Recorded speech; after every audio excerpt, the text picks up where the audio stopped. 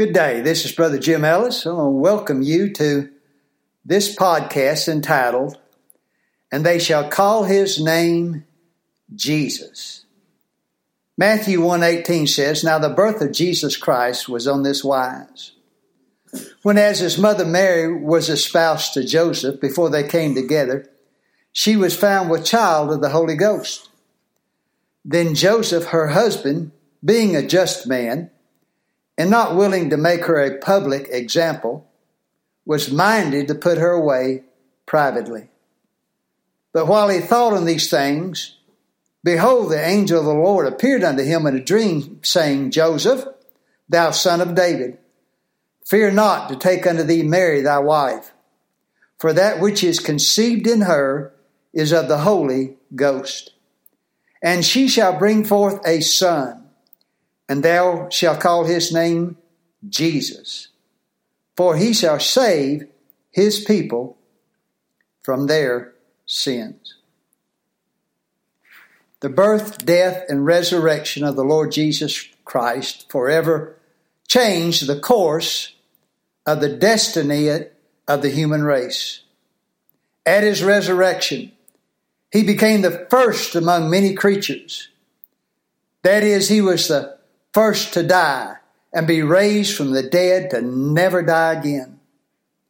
And that shall also be the fate of those who have been physically and then reborn spiritually in Jesus Christ.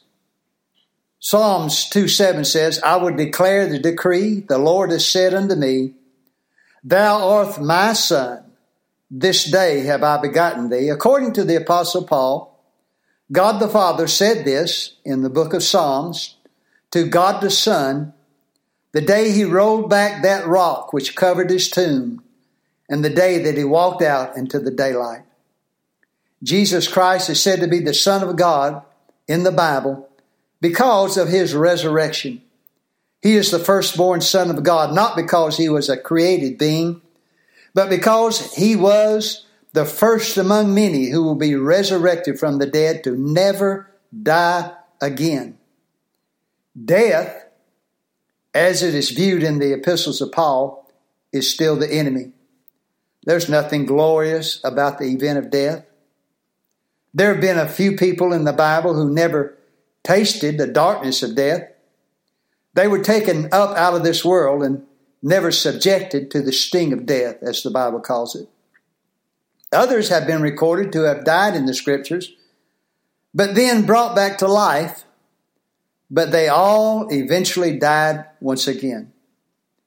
One day there'll be a group of believers in Jesus Christ who will be alive at the moment of the rapture. They will be accounted among those lucky few who will never have to experience the sting and darkness of death. If Jesus Christ had not burst forth from that grave victorious, he would have not been who he said he was, the Son of God. He would have been the deceiver that some men have claimed him to be.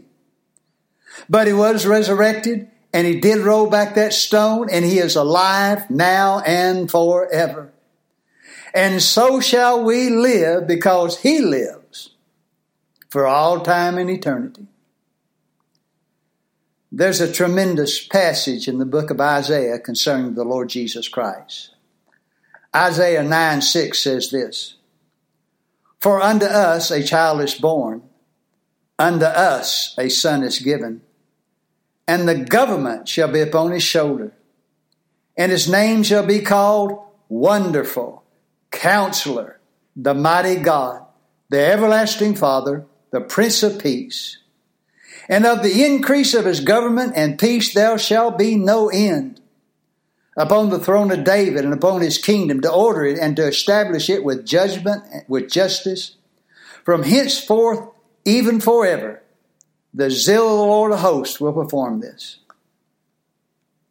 I have pastored 4 local churches over my lifetime, and I've been privileged to preach from this passage on several times in those churches. But I've always gone away feeling like I failed to do justice to the majesty and person of the Lord Jesus Christ. I've never preached the same message twice from this passage. Every time I have attempted to do so or attempted to preach from this passage, I've torn up the message afterward, feeling as though I completely failed to rightly describe the magnitude of the names of the Lord Jesus Christ. But I'm going to try once again in this podcast message. I suppose I'll fail, but I'll do my best, the best that I can. These 5 words are descriptive names of the Lord Jesus Christ, ascribed to him by the Holy Spirit of God. He was given these names before he was ever born into the world as a man in the flesh. Names in the Bible are often descriptive of certain characteristics of a person. We in America, most of our names really don't mean much of anything, but in many other cultures, they describe certain character traits of a person. I suppose kind of like the movie, the Western, of Kevin Costner. The Indians saw him playing tag with a wolf, so they gave him the name Dances with Wolves. These names in the Word of God that are given here concerning the Lord Jesus Christ, Wonderful, Counselor, the Mighty God, the Everlasting Father, the Prince of Peace. These are descriptive words, names, given to the Lord Jesus Christ to describe certain various traits concerning him. The first one is wonderful. When the Holy Spirit of God searched out the English language for the perfect word to begin to describe the Son of the living God, he chose the word wonderful. That word is often used by people when, other words fail to fully describe a particular person or event or particular matter. When all other articulations of words fail, this word is the one most times people often resort to in using when all other words fail to adequately describe someone or something. I heard a preacher recount the story of a conversation he heard between his daughter and her mother. His daughter graduated from high school and went off to Christian college, and when she came back on a particular holiday, he heard this conversation going on at the kitchen table between his mother, or his daughter and her mother, his wife. The daughter said to the mother, "Mom, I've met a guy at college. He's going to be a missionary, and he's from a really good Christian family. He's so handsome, Mama.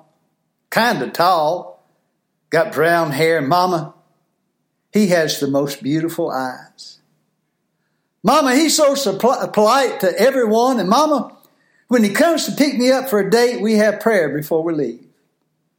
Mama, he's always a gentleman towards me, and he treats me like a queen." She said, "Mama, I wish I could describe him to you, but Mama, he's just wonderful." When human words are found to be inadequate to describe the Lord Jesus Christ, maybe the Holy Spirit of God paused as he looked out, considered all the other words in the English language, but he decided to use, his name shall be called Wonderful.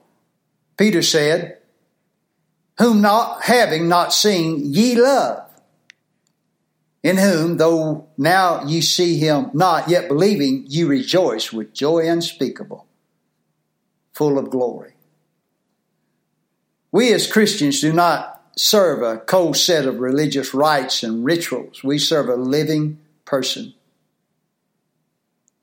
A lot of maybe good and not so good things could be said of Peter and his personality, but one thing is for sure. The Bible leaves no doubt in any way that Peter loved the Lord Jesus Christ with all of his heart. R.G. Lee said of him, the Lord Jesus Christ, "He is Emmanuel, God with us. He has God's eternal purpose consummated. He is love's eternal dream dramatized. He is pity's tears in bloody crystals. He is justice married to mercy.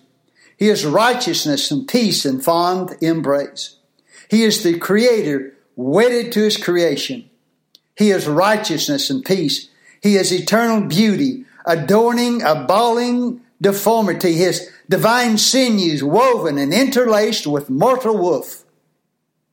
He is Adam, advocate, anointed, apostle, author, amen, Alpha, ancient of days, born of woman. He is the beginning, the begotten, the beloved, the branch, the bridegroom, the bread, the bright and morning star, the bishop of our souls and the brightness of the Father's glory. He is the cluster camphor. He is the captain of our salvation. He is the consolation of men. He is the chief cornerstone, the counselor, the covenant, the chosen of God and the eternal Christ, our Lord. He is the daysman, the deliverer, the dayspring, the day star, the door of heaven, the desire of all nations. He is the elect, the ensign, the everlasting Father, and Emmanuel. He is the finisher of our faith, our forerunner, our friend that sticketh closer than a brother. He is the first fruits, the faithful witness, the fountain of life issuing from the cave of death. He is God, the gift of God, the governor. He is the guide of our glorious Lord and our glorious hope. He is our health, our hope, our horn of salvation, our hearer in the time of trouble. He is the head of the church, the heir of all things, the high priest. He is hell's dread and heaven's wonder, the Holy One of God. He is priest, Passover, potentate, prophet, the propitiation for our sins, the Prince of Life, the Prince of Peace, and the great physician. He is righteousness, rabbi, ransom, rest, root of Jesse, root of David, refiner, refuge, resurrection.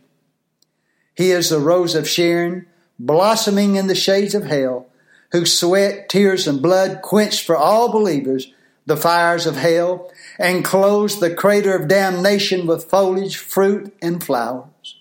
He is ruler, redeemer, rock of ages, regenerate breath, rekindling the death fires on the soul's altars, and restoring the broken strings of the Spirit's heart, and tuning them to heaven's harmony.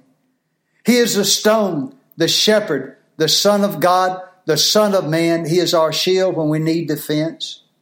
He is a sinless sacrifice when we need forgiveness. He is the same yesterday, today, and forever. He is the teacher, the truth of God, the tabernacle. He is heaven's treasure and the tree of life. He's the witness, the word of God, the way, and the wisdom of God. He is altogether the wonderful one. He is the sweetest name on mortal tongue, the sweetest carol ever sung. Dr. Richard Roll said of him, he is most righteous in his rule, most lustrous in his love, most famous in his fullness, most cautious in his care, most gracious in his grace, most precious in his peace, most judicious in his justice, most bounteous in his blessings. All the glorious platitudes that could be given to anyone contained in the thousands of languages of mankind. None could ever be found to adequately describe the glory and the majesty and the wonder that is in the Lord Jesus Christ. The Spirit of God said, and his name shall be called Wonderful. And he also said his name shall be called Counselor. He is called Counselor because he takes care of the uncertain decisions of life. My friend, the world of unregenerate unbelief that is in rebellion against the will of God and the standards of God is not the answer to what you may be looking for in life. The affairs of this present world system will never bring wisdom and joy and contentment. It will never satisfy the longings of a person's soul and spirit. I know in years past I've wallowed in the affairs of this rebellious world, and I can promise you there is nothing out there which will bring you peace and tranquility.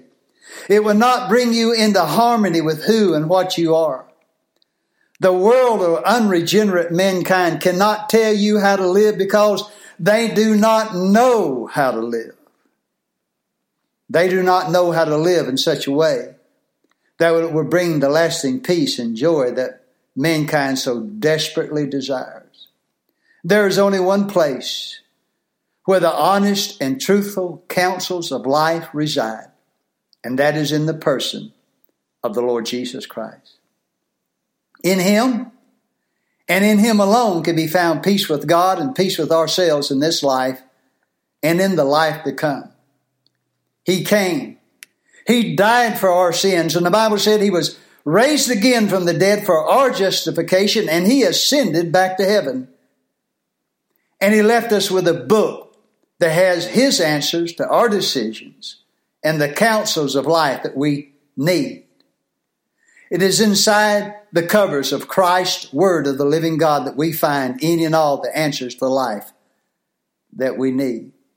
Paul said, if any man think himself to be a prophet or spiritual, let him acknowledge that the things I write unto you are the commandments of the Lord.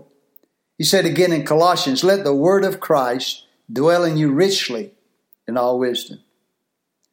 All the words of the Bible are all the words of the Lord Jesus Christ. Not just the red letter words. Every single word penned in this book are the words of Jesus Christ. In fact, He is personally called the Word of God. This is His book. The Bible is His counsel to us for all of our faith and our practice in this life. Before the Bible was complete as we have it today, the Jews had something unique that we do not have. They had what was known as a Urim and a Thummim. It enabled the priest to be able to receive direct communication from heaven for questions that they may have. I'd kind of like to have a Urim like David the king had available to him. David said to the priest, bring me the Urim. And the priest did so. David asked God, do we go up to fight the Philistines or do we stay down here? God said back to him through the use of this Urim, go up and I'll deliver them into your hands. Now that'd be nice to have, a Urim or a Thummim, but we don't have those methods in our day. But we do have our own way of knowing the will of God and how to make right decisions in this life. And even though we don't have that Urim or Thummim, the Lord has not left us without a way to get the answers for our lives that we need. While this may be a longer subject than I can cover in this short message, we can have the answer. And it is in the Lord Jesus Christ. It will always be the right answer. Our gracious Lord has not simply saved us and left us here to grope around in this life void of directions for making what are sometimes life-altering decisions. We can know. How can we know and how can we get the answers? This book, the Word of the God, the words of Jesus Christ, the Bible, has the answer. He's called our counselor. He's called the mighty God. He's called the mighty God, and the Bible calls it who and what He is. Jesus Christ is the God who is eternal and who has existed from everlasting to everlasting. He is not a lesser created God. He is the mighty God. From Genesis to Revelation, He is God. Isaiah 43:3 says, for I am the Lord thy God, the Holy One of Israel, thy Savior. He says on further down, even I am the Lord, and beside me there is no Savior. He says in another chapter in Isaiah, I am the Lord, and there is none else, there is no God beside me. I guideth thee, though thou hast not known me, that they may know from the rising of the sun and from the west that there is none beside me. I am the Lord, and there is none else. I form the light and create darkness. I make peace. I, the Lord, do all these things. He goes on to say that He's The Lord God, the Old Testament, is the Savior, and there's none beside him. The living God who revealed himself to Israel in the Old Testament says he is the Savior, and he is the only Savior and God. But when we come over to what is called the New Testament, we find another who is called the Savior of Israel and of the world. That person has a name, and the Bible says, and they shall call his name Jesus. The one true living God is the Lord Jesus Christ. Looking for that blessed hope and the glorious appearing of the great God and our Savior Jesus Christ, who gave himself for us, that he might redeem us from all iniquity and purify in himself a peculiar people zealous of good works. That was Titus chapter 2 and verse 13 and 14. Jeremiah the prophet said, Thus saith the Lord, let not the wise man glory in his wisdom, neither let the mighty man glory in his might. Let not the rich man glory in his riches, but let him that glory in this, that he understandeth and knoweth me, that I am the Lord which exerciseth loving kindness, judgment and righteousness in this earth. For in these things do I delight, saith the Lord. The Lord Jesus Christ is that mighty God. Then number 4, he's called the everlasting Father. He's the everlasting Father because he had no beginning and he'll have no ending. In the book of Acts, there's a passage concerning the Apostle Paul and the church at Ephesus. He called the elders together and he preached to them and he told them this. And when he had thus spoken, he kneeled down and prayed with them all. And they all wept sore and fell on Paul's neck and kissed him, sorrowing most of all for the words which he spake, that they should see his face no more. Paul was leaving. He had been in Ephesus for some 3 years, preaching and converting men and women to Jesus Christ. But it came time for him to leave, and he knew through the leadership of the Spirit of God that he'd never be able to return.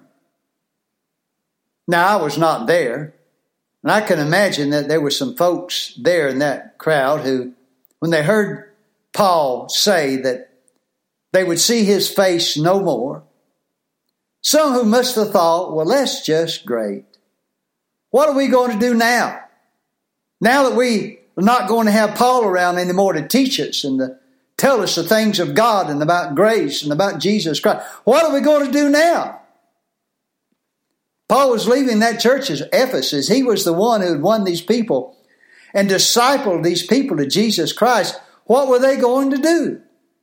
He was leaving, and he was leaving them for good. Well, I'm sure what these people came to realize was that God was still going to be God long after Paul the apostle was gone from this earth. Paul told them, as long as you continue to rightly divide the word of God, you will be okay. The greatest gift that I can or could ever leave behind to my family and all my loved ones is the realization that there is an everlasting Father in the person of the Lord Jesus Christ, who will always be there for them if they will simply surrender to him and his will and his ways of life. He is the mighty God. Whatever circumstances of life we find ourselves in, never lose the sight of the fact that he is and always be our mighty God. His name should be called Wonderful, Counselor, the mighty God, the everlasting Father, and then number 5, the Prince of Peace. I suppose that everyone I've ever met in this life wants peace in their lives. But sadly, many have no idea how to find it or how to have it. I can promise any and all this one thing. You will not find it out there in the affairs, philosophy, and pursuits of the world. You will not find what you're looking for out in the world of unregenerate mankind. It's not there. Bucket lists are not going to bring you lasting and satisfying peace. folks become involved in lots of worldly matters, seeking that one simple or single matter that will finally bring them some measure of satisfaction and peace and even some meaning to their lives. There is something in every person born into this flesh that is hollow and empty inside of them. That hollow emptiness is found in their lack of fellowship with their God. Doing and going and having may bring us what we think is happiness for a short period of time, but it is fleeting and it is temporary at best. The only person who can give lasting and satisfying peace is the Lord Jesus Christ, and sincere fellowship in and with Him on our part. Words will not do the trick. When I was a young person, people would often ask me what I wanted to do or what I wanted to be when I became a man.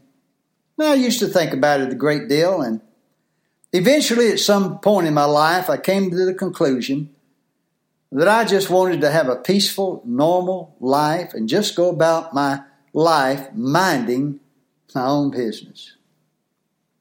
I did not realize it at the time, but I was quoting what Paul told some people in 1 Thessalonians 4. And that you study to be quiet and to do your own business and to work with your own hands as we commanded you. He later in the next book told these people in Thessalonica, now the Lord of peace Himself give you peace always by all means. The Lord Jesus Christ can and will take care of the internal peace that He provides in spite of what the external circumstances of life may be. The kind of peace that's in Jesus Christ comes through the Holy Spirit of God that provides internal peace. And is not conditioned upon the external circumstances of life. For the most part, people have the idea that if the external circumstances which surround us will just kind of cooperate and fall into place the way we want them, that's going to bring us peace. But that's not true, lasting peace. Peace does not come from the presence of good circumstances and the absence of bad circumstances. Peace comes from within, produced by the Spirit of God in the Prince of Peace, Jesus Christ. He is the Prince of Peace, totally apart from the outward circumstances of life. Unless a person's life is surrendered to the Lord Jesus Christ, he or she must be living in fellowship and devotion to Him. Unless that's true, they'll never have or find peace when the tragedies of life come their way. And they will come their way and everyone's way. Surrender and devotion to the Lord Jesus Christ must come first before the peace of God. Our relationship with Jesus Christ before the hard times come brings peace when they come. It is relationship first before the tragedies and the hardships and the disastrous affairs of life permeate our being. First must come our relationship with and in Jesus Christ. There's nothing spooky about that. The special peace of God that passeth all understanding, the Bible says. It comes from within by the Spirit of God through the Prince of Peace, the Lord Jesus Christ. I don't claim to have all the answers that people ask in their lifetime. Sometimes there are just no answers. There are plenty of things that people may be able to ask me that I'll never know the answer to. But I'm convinced, and as Paul said, I am persuaded that He has the answers and that He knows and that He cares and He is the Prince of Peace. Dr. Carl Green was a preacher of years gone by. He had a son who enlisted in the military and was sent off to the war in Vietnam. Dr. Green said, I prayed for my son several times a day that God would keep him safe and that he wouldn't let any harm come to my son while he was over in that war in Vietnam. He said one night I was on my knees praying and I heard a knock at my front door. He said I got up from prayer and I went to answer it, and there were some men in uniform at the front door with a letter to give to me concerning the death of my son. He had been killed in combat in Vietnam. Dr. Green said that he closed the door, returned back to his place of prayer, and got down on his knees and said, oh God, I prayed for you all this time to keep my son safe from harm. Said in a few moments of time, Dr. Green said, I did not hear an audible voice, but it was as if my Lord spoke to my heart and said, Carl, your son is safer now than he's ever been before. I understand that sometime after that, he said, even though I've missed my son every single day of my life, the promised peace of God that passeth all understanding has kept my heart and mind in Christ Jesus. If we all live long enough, we will all eventually lose many of the people that we love and depend on and care deeply for. And we'll miss them very, very much. There's no doubt. But if we and they are in Jesus Christ, we are certain through the promises of God that are in Jesus Christ to see them again. Why? Because God has given us this eternal promise. The Lord Jesus Christ is wonderful Counselor, the mighty God, the everlasting Father, the Prince of Peace.